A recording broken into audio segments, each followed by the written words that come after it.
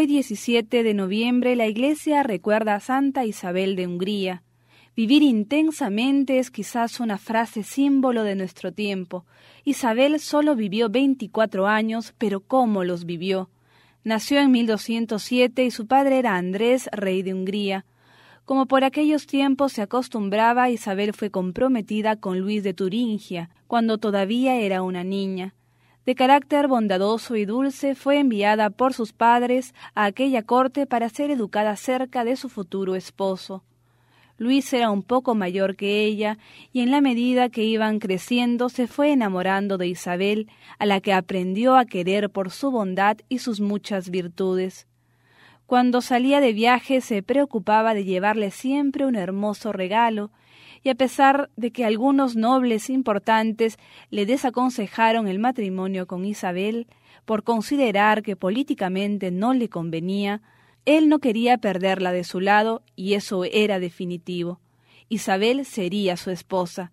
Se casaron así en 1221, cuando Luis tenía 21 años y había heredado ya el trono de su padre, e Isabel tenía 14.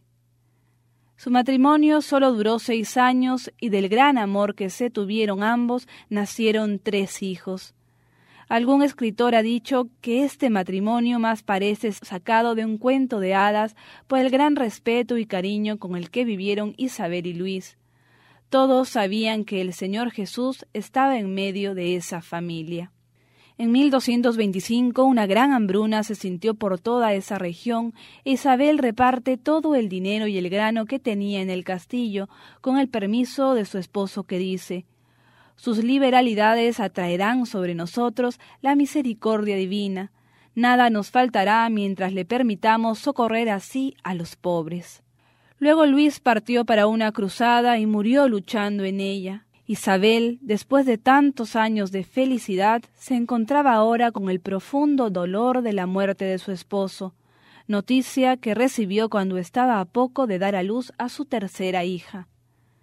Luis siempre había sido un apoyo para ella y nunca puso ningún obstáculo para que Isabel realizara la gran cantidad de obras de caridad que hacía, y sobre todo había comprendido y acompañado su vida espiritual.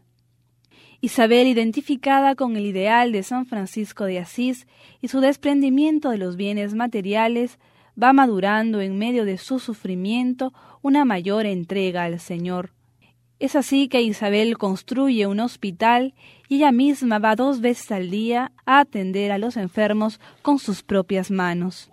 Se dice que todos los días alimentaba a más de 900 personas y se preocupaba especialmente de que los niños huérfanos no se quedaran desamparados. A principios de 1228 se trasladó el cadáver de Luis a Alemania para sepultarlo en la iglesia abacial de Reinshamsbrunn.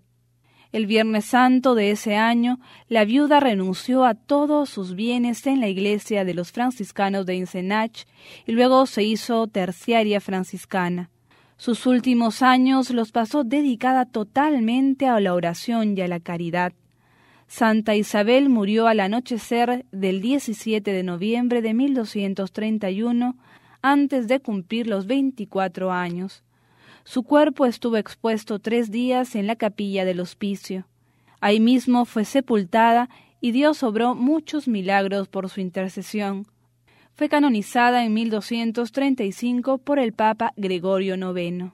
Una vez le preguntaron a Santa Isabel algo que nosotros también nos preguntamos muchas veces: ¿cómo dar limosnas si no se tiene dinero? Y ella contestó: «Siempre tenemos 2 ojos para ver a los pobres, 2 oídos para escucharlos, una lengua para consolarlos y pedir por ellos, 2 manos para ayudarlos y un corazón para amarlos».